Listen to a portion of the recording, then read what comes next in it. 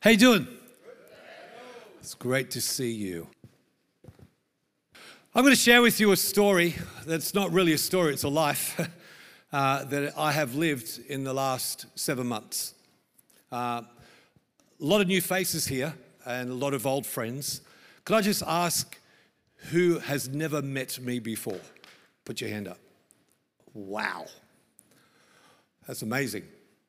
Who have I met before? There's a few of you left. Hello. Where do I start? This is a photo of my wife, myself, and my 2 eldest grandchildren.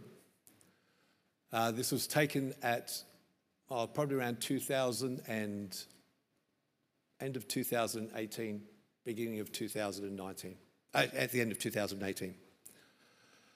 And we came over here in 2019, and at the end of 2019, I got a phone call at the beginning of 2020.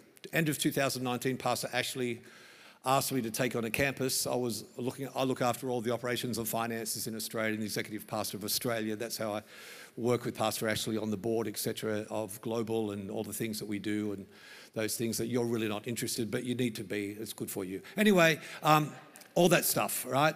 And I went home from here, and in 2020, January 2020, I got a phone call. My wife was just feeling a little bit down. She was at a park with our grandchildren and myself, and she just rolled over onto her stomach, and she couldn't actually be on the stomach for 6 months because she had a knee reconstruction, so she had to lay on the back, a new knee put in, and so she had to lay on the back. And so the first time we were at the park, and she laid over on her stomach, and she felt a lump in her stomach. She got some tests, and the doctor rang me, didn't ring her, and basically said to me, Steve, we think Sue has ovarian cancer. Later tests proved that she did, and for you ladies that understand this far more than us men did, because I had no idea really what it was, only to find out that one of the cysts in her abdomen was 15 centimetres by 10. It was like the size of a football in there, which she didn't even know was there until she rolled over it. That's why it's called a silent killer.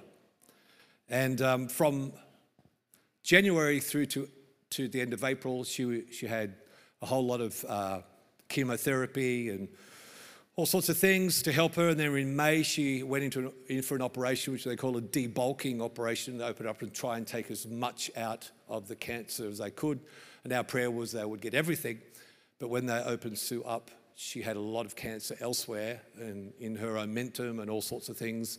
And they took most of her omentum out. There was also, but they couldn't get everything. She ended up having something in her side that went into a lung that was draining her lung every 2 days. She had sort of stuff there, and basically from May all the way through, there was had cancer concoctions and all sorts of things happened. She was in and out of hospital, and all of this time, I need to tell you, our hope was in God. We were praying and believing that God was going to do something powerful in Sue's life. Sue wasn't ready to die. She said, I'm not afraid to die, I just don't want to. She has a great relationship with Jesus, and for those who knew her, she was a strong lady, full of faith, and she was a lady that trusted God. We started the night we found out she had ovarian cancer, we started communion. We had communion every night for 18 months. And let me tell you, it's the great resetter of all time.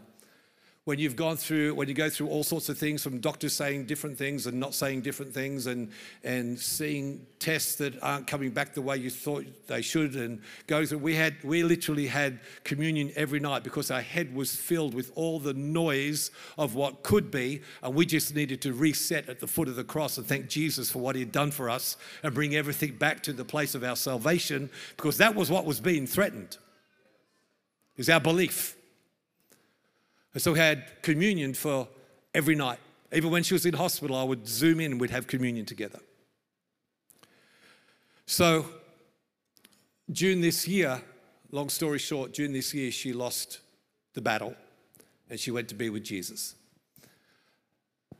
It was devastating, it was difficult, and it was something I would never want anyone to go through. So I'm going to share with you this morning the things I've learnt. It's only 7 months ago. The things I've learnt about God in this time that hopefully will help you in your understanding of who Jesus is and what the cross has done for you. To add to that story, my daughter Grace flew down. She's my middle daughter. She was pregnant with her second child. She flew down to be with us, as you would. And we were with Sue in the last time together. And the funeral happened. It was an incredible funeral, an amazing funeral. I'm still getting texts from people saying how amazing it was. Some people said it's the best worship they've ever been in their life because of the presence of God. Anyway, 4 days after we had said goodbye to Sue, my daughter started bleeding. She got a major hemorrhage to the point where she passed out. She was 20 weeks pregnant and had to get taken to hospital with the threat of losing her 20-week-old baby, which was hard enough saying goodbye to Sue. Now, an unborn child, losing that, which was devastating. I got a little bit angry with God, to be honest. So she was hospitalized. She had four blood transfusions. And the doctor came into her one day. It was a lady doctor, came into her and said, I'm giving you 48 hours to determine whether you're going to keep the baby or not. The baby was deemed not viable yet because it wasn't 23 weeks old. It was 20 weeks old. And so you're at risk. Your baby's fine, by the way. The baby was good. There was no problem with the baby, but Grace was at risk. And we said, we're going to give you 48 hours to choose whether you're going to terminate the baby or keep it. But by the way, we're not going to give you any more blood transfusions because there's other people who need it more important than you. So what she was really trying to say is, I'm forcing your hand to have the abortion. No one was fighting for the child, except for the mum. So as you imagine, Grace had buried her mum 4 days previously, and with the next ensuing week, she gets told this news. And so I felt a little bit like Job. I said, I've only got another 2 daughters left, God. We need to keep this going. This is not good enough, right? And so, of course, she didn't have the abortion, and our little Olive Sue Grace was born at 26 weeks gestation. Here she is here. If you look at the picture that's closest to me here, you'll see there's a ring on her arm. That is the wedding ring of her dad, to show you how small she was, that went right up on her arm. She was born at 26 weeks, and there was a lot of things that happened as a result of her being born, and there was a fight on for her life. I tell you all that not to create a morbid moment, but a real moment, because this is real life. People go through this, and I did, and I've walked through this. And my encouragement to you today is that I don't necessarily have all the answers of why this happened. I wish I did. And I'm not bringing any answers to that question, but I am going to say this. In all of this, I've realized the goodness of God in a way that I've never ever sensed before. And I've seen his character become so true in a way that has held our family. In this situation, there could have been casualties to the kingdom. My 3 daughters still following Jesus. My middle daughter, that baby that was born, she's a pastor's wife. They're in ministry. My 2 other daughters are serving Jesus. There's been no casualties to the kingdom because of the grace of God that has held us. So when that scripture says his grace is sufficient, let me tell you it is. In every situation. There's a few things I have experienced that have been not so bad. I can turn the TV on as loud as I like in the bedroom now. I can leave my clothes on the floor. I have no one telling me off. I can pack the dishwasher the way I want to, instead of have to repack it 3 times. They're fun trade-offs. I've actually learned how the washing machine worked. I didn't know how it worked. So I've actually learned how to wash my clothes, which is probably not a bad thing, gentlemen. And I've also realised in that process the clothesline is way too low for me. I keep hitting my head. My wife was only 5'2". So, but all fun aside, I just want to share with you 5 things that I've learnt about God. Number 1, peace is the ultimate place of victory. Peace is the ultimate place of victory. Philippians 4, verse 6 and 7 was our favourite scripture. Be anxious for nothing, but in everything by prayer and supplication with thanksgiving, let your requests be made known to God. And the peace of God, God's peace, not your own, God's peace, not man-made peace, not superficial peace, God's peace, which surpasses all of our understanding. There's no logic to it, will guard your hearts and minds through Christ Jesus. Both Sue and I fought anxious thoughts every moment of every day. When you would visit the doctor and the nuances in the doctor's responses to questions that you would listen to, or that long breath he would take before he answered the question, or you listen to the things he doesn't say were more impacting than the things they did say, because you're trying to find a glimmer of hope for the future than what lays ahead of you. Anxiety grips your heart. I don't know if you've ever felt this, but it's like adrenaline literally takes a hold of your heart and you can't breathe. Your beating is just like this incredible surge of hurt takes over, and there's nothing you can do about it. And if you let anxiety have its place, you get more anxious and more anxious and more anxious. In fact, you get anxious about being anxious. And you spiral down. That's why the Bible says, be anxious for nothing. Instead, the word is instead. You've got to replace it. You can't fight it. You've just got to replace it with spiritual warfare of prayer and supplication. Supplication is basically going to God and begging Him for an answer. Being earnest about your prayer. Prayer, supplication, and I can't overemphasize this weapon called thanksgiving. The position of thanksgiving, I mean, I could just open up and talk to you about that forever. It is a powerful place. You can't enter the presence of God without thanksgiving. I will enter His gates with thanksgiving.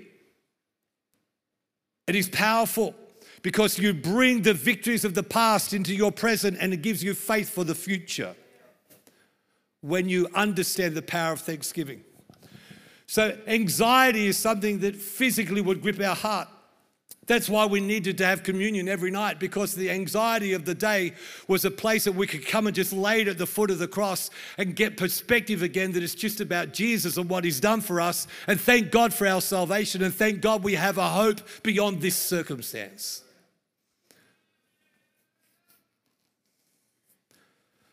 It says this in John 14:27, and Pastor Nick sent this out in an email this week. I thought he stole my verse. Peace I leave with you.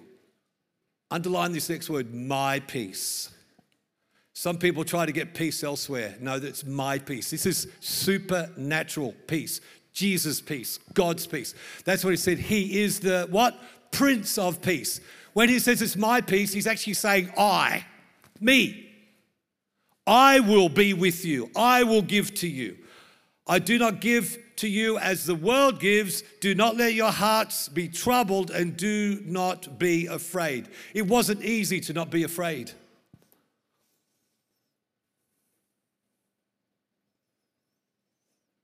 It guards your heart. The Amplified Version said it places a garrison around your heart. Can you think of a garrison, which is the soldiers? They're guarding you, that things that try and come against you, God places them to protect you, even when you don't understand it. It helps you keep your eyes on Him. And I said it keeps you in victory. So what do I mean by victory? This is my definition that I've learnt. Victory in this life is not based on living a healthy lifestyle or a prosperous one. Victory is simply staying in peace no matter what the circumstances are telling you.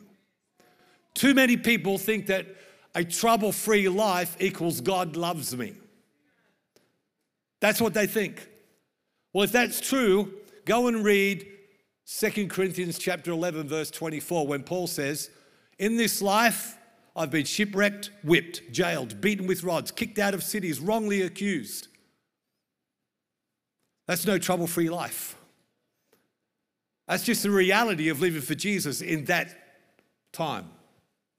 So victory is choosing to believe and trust in God in spite of what you see. Victory is not letting the enemy rob you of your peace. Because this is the truth. Peace is attached to your belief. I'll say it again. Peace is attached to your belief. And your belief is attached to your salvation. Stay with me. Peace of God is attached to your belief. But if you lose your belief, your salvation is in jeopardy, because the very thing that Jesus came to instill in us was belief. Look at this statement. I wish I'd written it, but I haven't. If you don't take anything home today, take this home. If your problem is greater than your belief system, you will have a crisis. And some Christians go from crisis to crisis to crisis to crisis because their belief system is not higher than their problem. If your belief system is equal to your problem, you will struggle. And I've got to tell you, I struggled because my belief system was being attacked. I was in faith. God's going to use this. This is going to be a miracle. God's going to use her. However, if your belief system is greater than the problem, you will enter into rest. That's why the cross is so important in your life. So entering into rest is based on your belief. In whom do you put your belief? Hebrews 4 verse 10 and 11 goes on to say, let us labor therefore to enter into that rest, lest any man fall after the same example of what? Unbelief. So peace is attached to your belief system. And Jesus came that we would believe. In fact, he hated unbelief. And there was times I felt like that father whose son was filled with demons, and the disciples couldn't cast the demons out, and Jesus come along and he said, will you help me? And he said, do you believe I can do it? And he says, I do, but help my unbelief, because I'm stuck between believing and not believing, which is the tear that I felt nearly every day. Jesus, help me to believe. I believe you can do this. It didn't work out the way I thought it would. But I've realized that the fight to enter the rest of God is simply about believing in the character of God above what you see in front of you. So the truth is, the enemy wants to steal your peace, but the ultimate aim of stealing your peace is to get you to the point of unbelief. That's why the scripture says, strive to enter rest. It's the only place in scripture that we've got to fight. Ephesians 6 says, after you've done everything, at least do this, stand. And that's sometimes what I had to do, just stand. I didn't have any answers. All I had to do was just stand and say, God, you're God and I'm not. I don't get this, but I believe in the character that you are good. And whatever is going to transpire out of this, only good can come. I don't see it, but I've got to stand. I'm being real with you.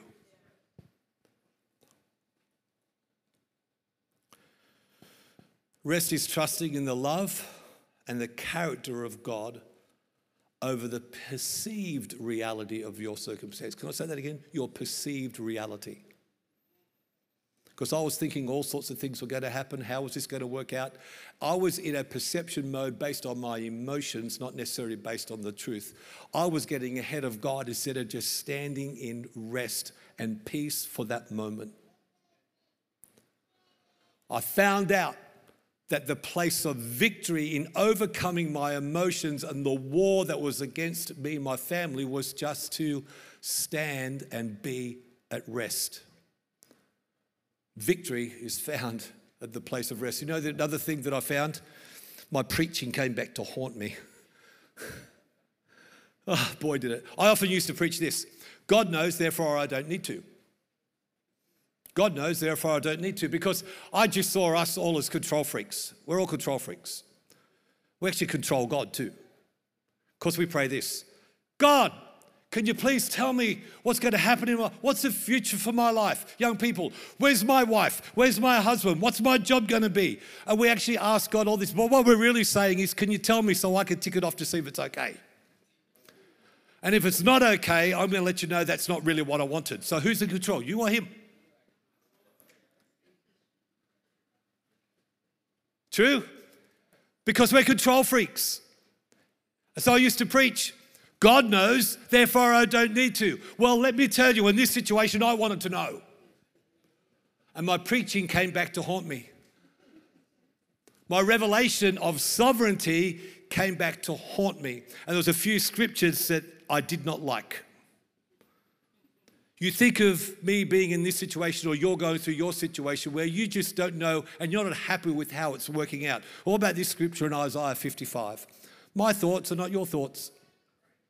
Neither are my ways, your ways, my ways, declares the Lord. As the heavens are higher than the earth, so are my ways higher than your ways.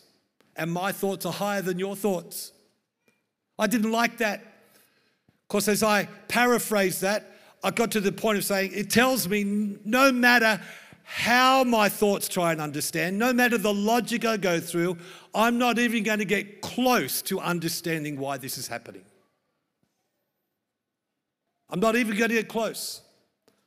My thoughts don't even have the ability to transcend close to what God is thinking.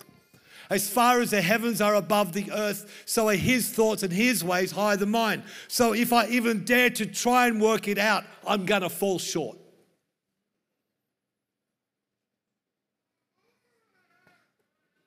I'm not even remotely going to come close. And some would say that's unfair and that's unjust. And the reason we say that is because we are designed in a cause and effect. If something happens, we want to know why. Because we are brought up in a society that has cause and effect. You get a speeding ticket. Why did you get a speeding ticket? Because you sped. And you can resolve that. I was stupid, right? Whether you whip yourself or whatever you do, right? The reality is you did it. That's the cause, and this is the effect. You can resolve that. But when a situation like this happens, it's very hard to resolve. You're looking for a reason. I want to tell you, sometimes there are no answers. And you're not going to find an answer, because God's ways are higher than your ways and his thoughts are higher than your thoughts.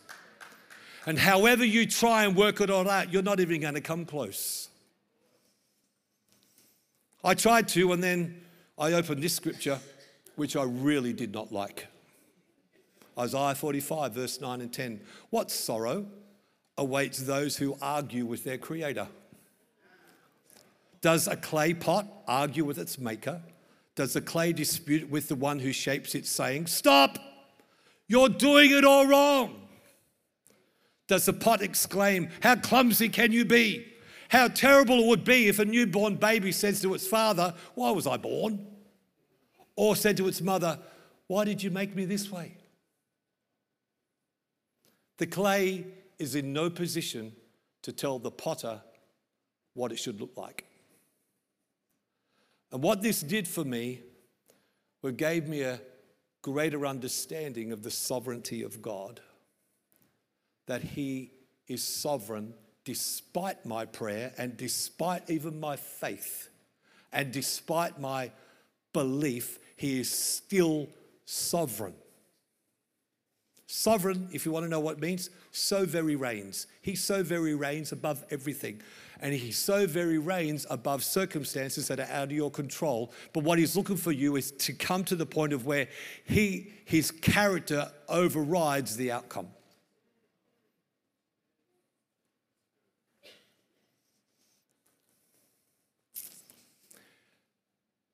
We're singing songs. He is God Almighty. He reigns. He's God Almighty. His omnipotence so verifies the fact that he is God Almighty. But we as Christians, we actually approach him this way. Instead of God Almighty, we approach him as God Almighty. And we try to bring him down to our level of what we require and treat him as a genie to do our bidding. And then we get angry at him when it doesn't turn out the way we want it to turn out.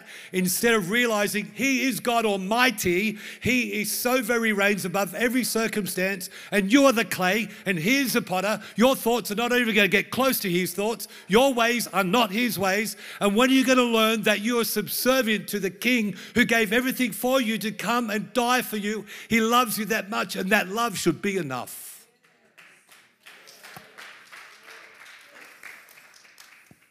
Not easy to swallow, especially in our cancel culture, Western civilization, where we've all got to have a right. Well, when we invited Jesus into our life, we lost that. But I'll tell you something. The fact that he does reign over my life and he has everything in place and the hairs on my head are numbered. I've got more than Pastor Nick.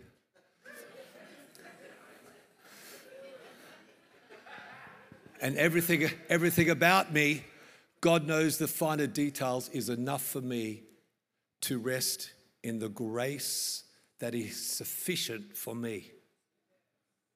Paul prayed and prayed and prayed for him to be healed. I don't know whether he had a thorn in his side. I don't know whether it was his mother-in-law or whatever. But anyway, he had a thorn in his side and he prayed and prayed and prayed and it never got healed. And what did God say to him? My grace is sufficient for you. This is going a little bit different than the earlier service. I apologize. Point number 3, and I've only got 4 minutes left. I've never been more grateful for the church. I don't know how people walk this journey without Jesus. I don't know how people walk this journey without God in their life. It's one thing to know Jesus personally, but it's another thing to know the manifest power of the Jesus in people in his church here on earth. I've always been a lover of the church. I've given to the church. I've worked for the church. And my family do the same, but I've never felt the power and love of the church in a moment like this like I've ever felt before. And I don't know how people can take pot shots at the church about her brokenness and they didn't do this for me. Well, welcome to humanity. Stay long enough in this church, you're going to get hurt. You will, because we're all broken. Right? There's going to be some preaching you don't enjoy. There's some preachers you don't enjoy. I don't either. Especially mine sometimes. It's going to happen. But how can I take pot shots at something that Jesus loved and gave his life for and left, that would be his manifest body here on earth to take the gospel to the nations? Can I just say, make a decision to love the church. Make a decision to be the church. And I'll leave this with you. You never know when you're going to need her. You never know. I'll be really quick. Point number 4. If someone can come with keys. God is always working for my good. We know this. Romans 8:28. Oh boy, I have preached the sucker out of this verse. I've gone through every word and taught what it is and and how it means. But I tell you, when you walk through a situation like this, it becomes alive. And often this verse has been used as a Band-Aid verse. Don't worry, sister. All things work together for good to those that love God. Right? And what we do is we put our version of good on there instead of realizing what version of good are we doing. Is it my version of good or God's version of good?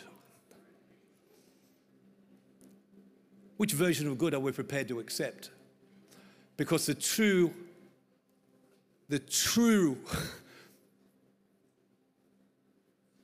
response, or the true power of this verse, lives in the first phrase. And we know that God causes all things. Not all things are going to be good. God causes them to be good if you're prepared to trust in his character, not trust sometimes in his ways.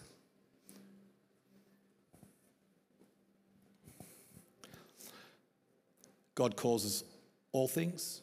Are you serious? My wife died, God. How can that be good? How can that be good? Can I be honest with you? I don't know. I don't have an answer for you.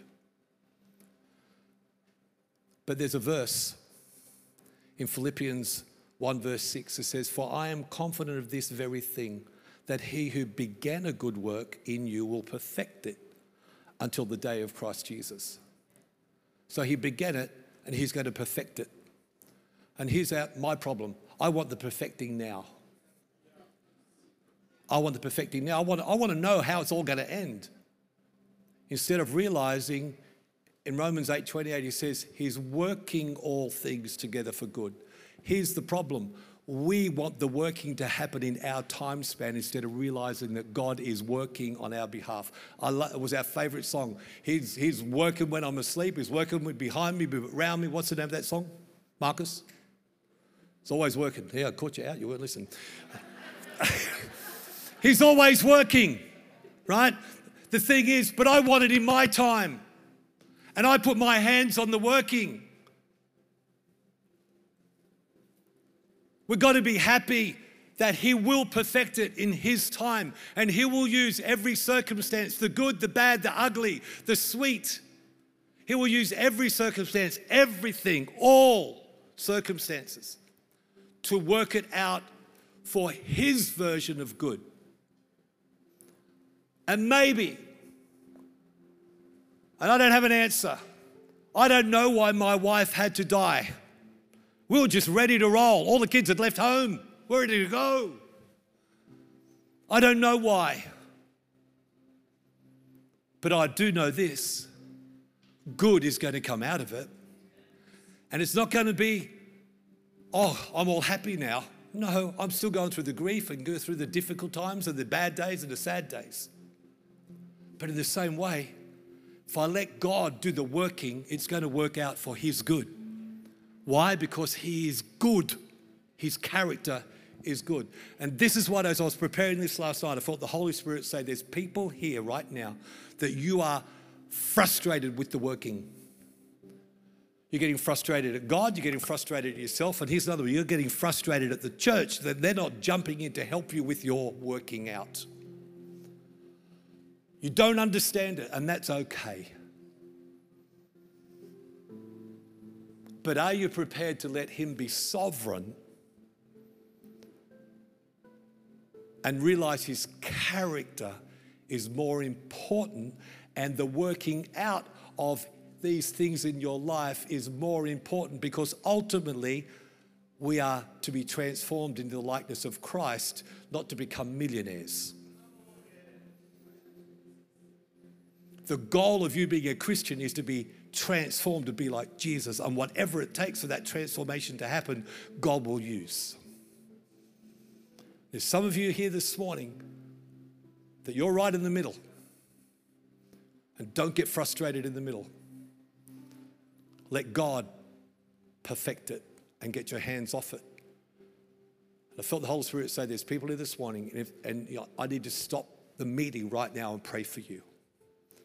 If that's you, you're right in the middle. There was a whole lot of people in the first service. I want you to stand right now. I'm going to pray for you.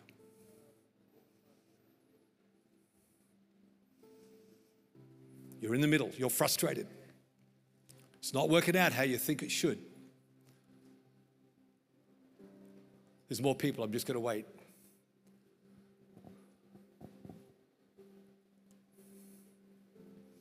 Come on. There's more people. You need to stand.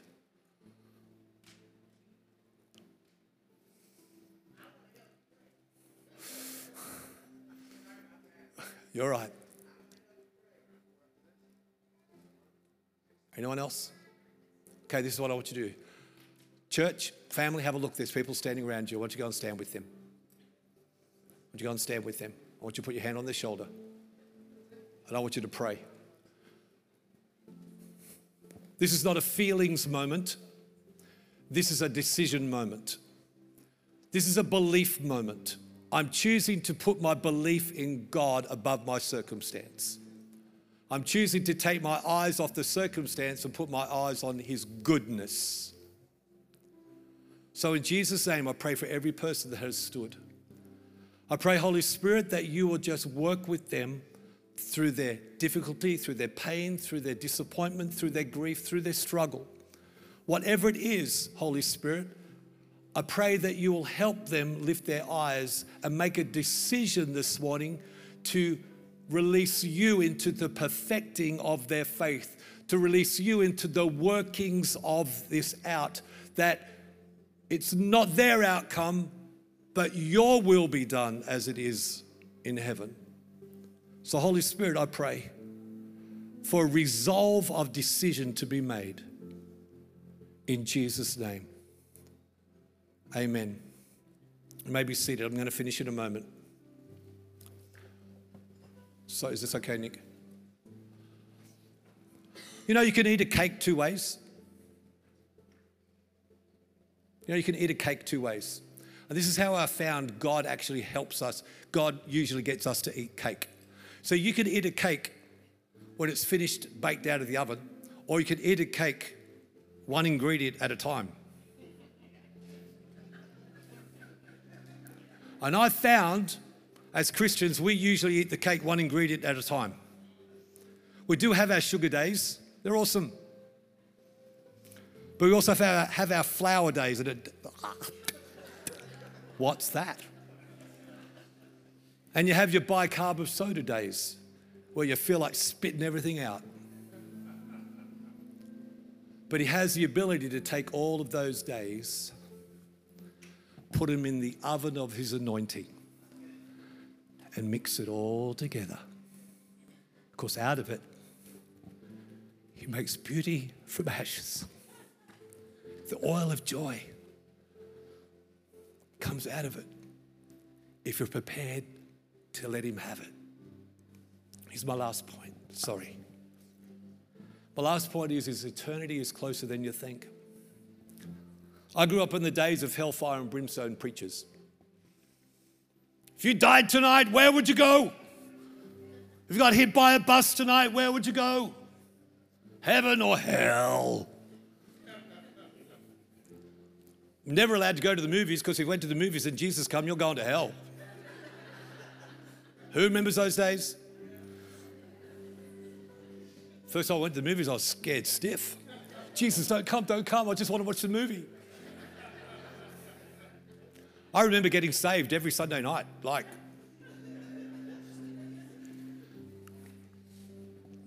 Although it's true, I thank God for the days of His grace and His kindness that leads us to repentance, right? His kindness draws us.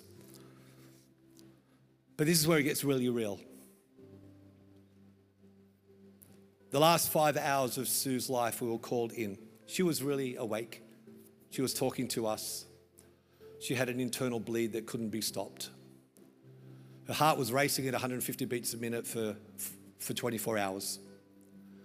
She got on, this is show the depth of my wife. She got on FaceTime to her sister who used to walk with God but wasn't walking with God and said, Anna, you better be with me in heaven. She got on the FaceTime to her mum who turns 102 in March and thanked her. She rang her FaceTime to her best friend that she was friends with since she was 6 and just thanked her for her friendship. We told her how much we loved her and all the kids and the grandkids were around her, and then she was in and out of consciousness and see her heart was racing, and then it came a time when her heart just started to drop. And she was asleep or unconscious at the time, and she was laboring in her breath. And we, my 3 daughters and myself, literally laid our hands on her. I remember laying my hands on her chest and thanking Jesus for my wife, thanking her that she was a wonderful mum. She was an incredible woman of God. She covered our family in prayer, that she was such a great example to our daughters, and she was taking her last breath. It went from 150 beats a minute going right down. I remember it getting to 20 beats a minute and her taking her last breath. It was painful. It was gut-wrenching.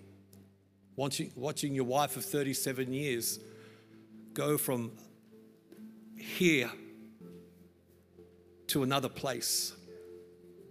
Worship was on and we were praying. And I've got to tell you this, and this is my final point. Eternity is closer than you think. Eternity is not out there. Heaven's not up there, out there. It's right here. I saw her go from taking her last breath from now into the hands of Jesus, where her body lay limp and she was gone. But the beauty and the power in that room was like God himself was there, because someone who'd loved him and followed him, the presence of God was so thick. It was beautiful, yet so hard. And I watched my wife walk from her body to be with Jesus. And I felt like I could tangibly reach out and just touch the presence of God. It was so thick. It was so beautiful, so peaceful. And I just got a glimpse of, I don't know how people do this without Jesus. I just want to tell you, eternity is one breath away. You might have your life all planned out for you, but let me tell you, eternity is one breath away. By the grace of God, you take your next breath.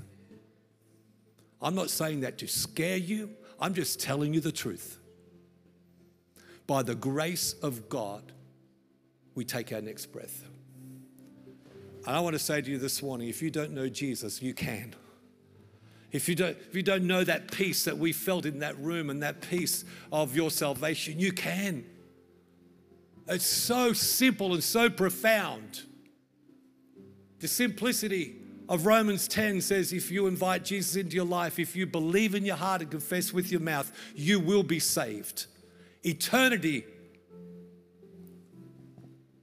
will be written on your heart.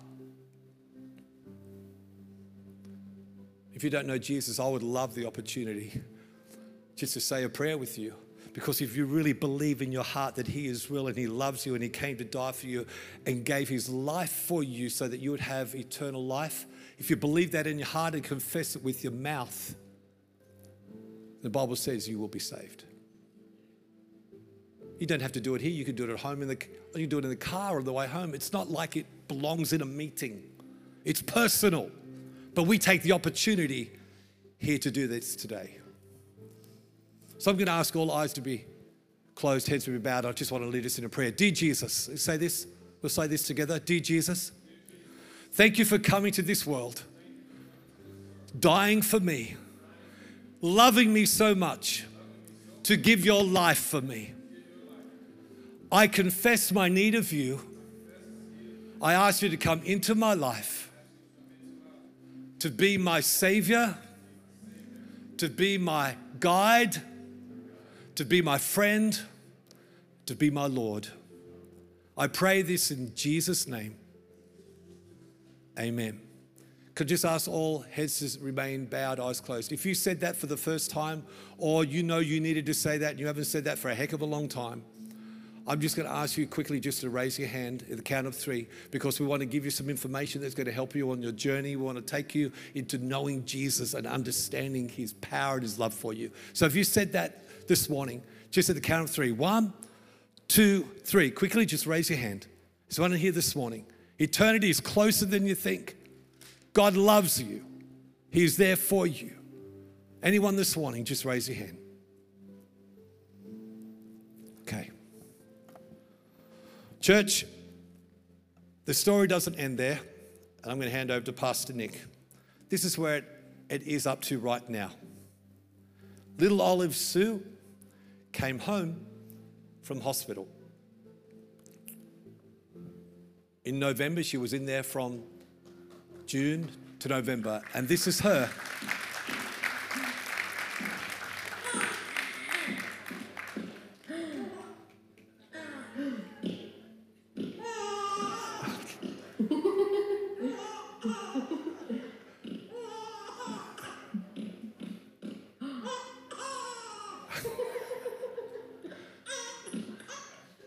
Wait for it. There you go. I look at this every day. Every day. Lots of scriptures like the joy of the Lord is your strength. I get joy from that because I've seen what God's done in my life and done in my family's life. God bless you.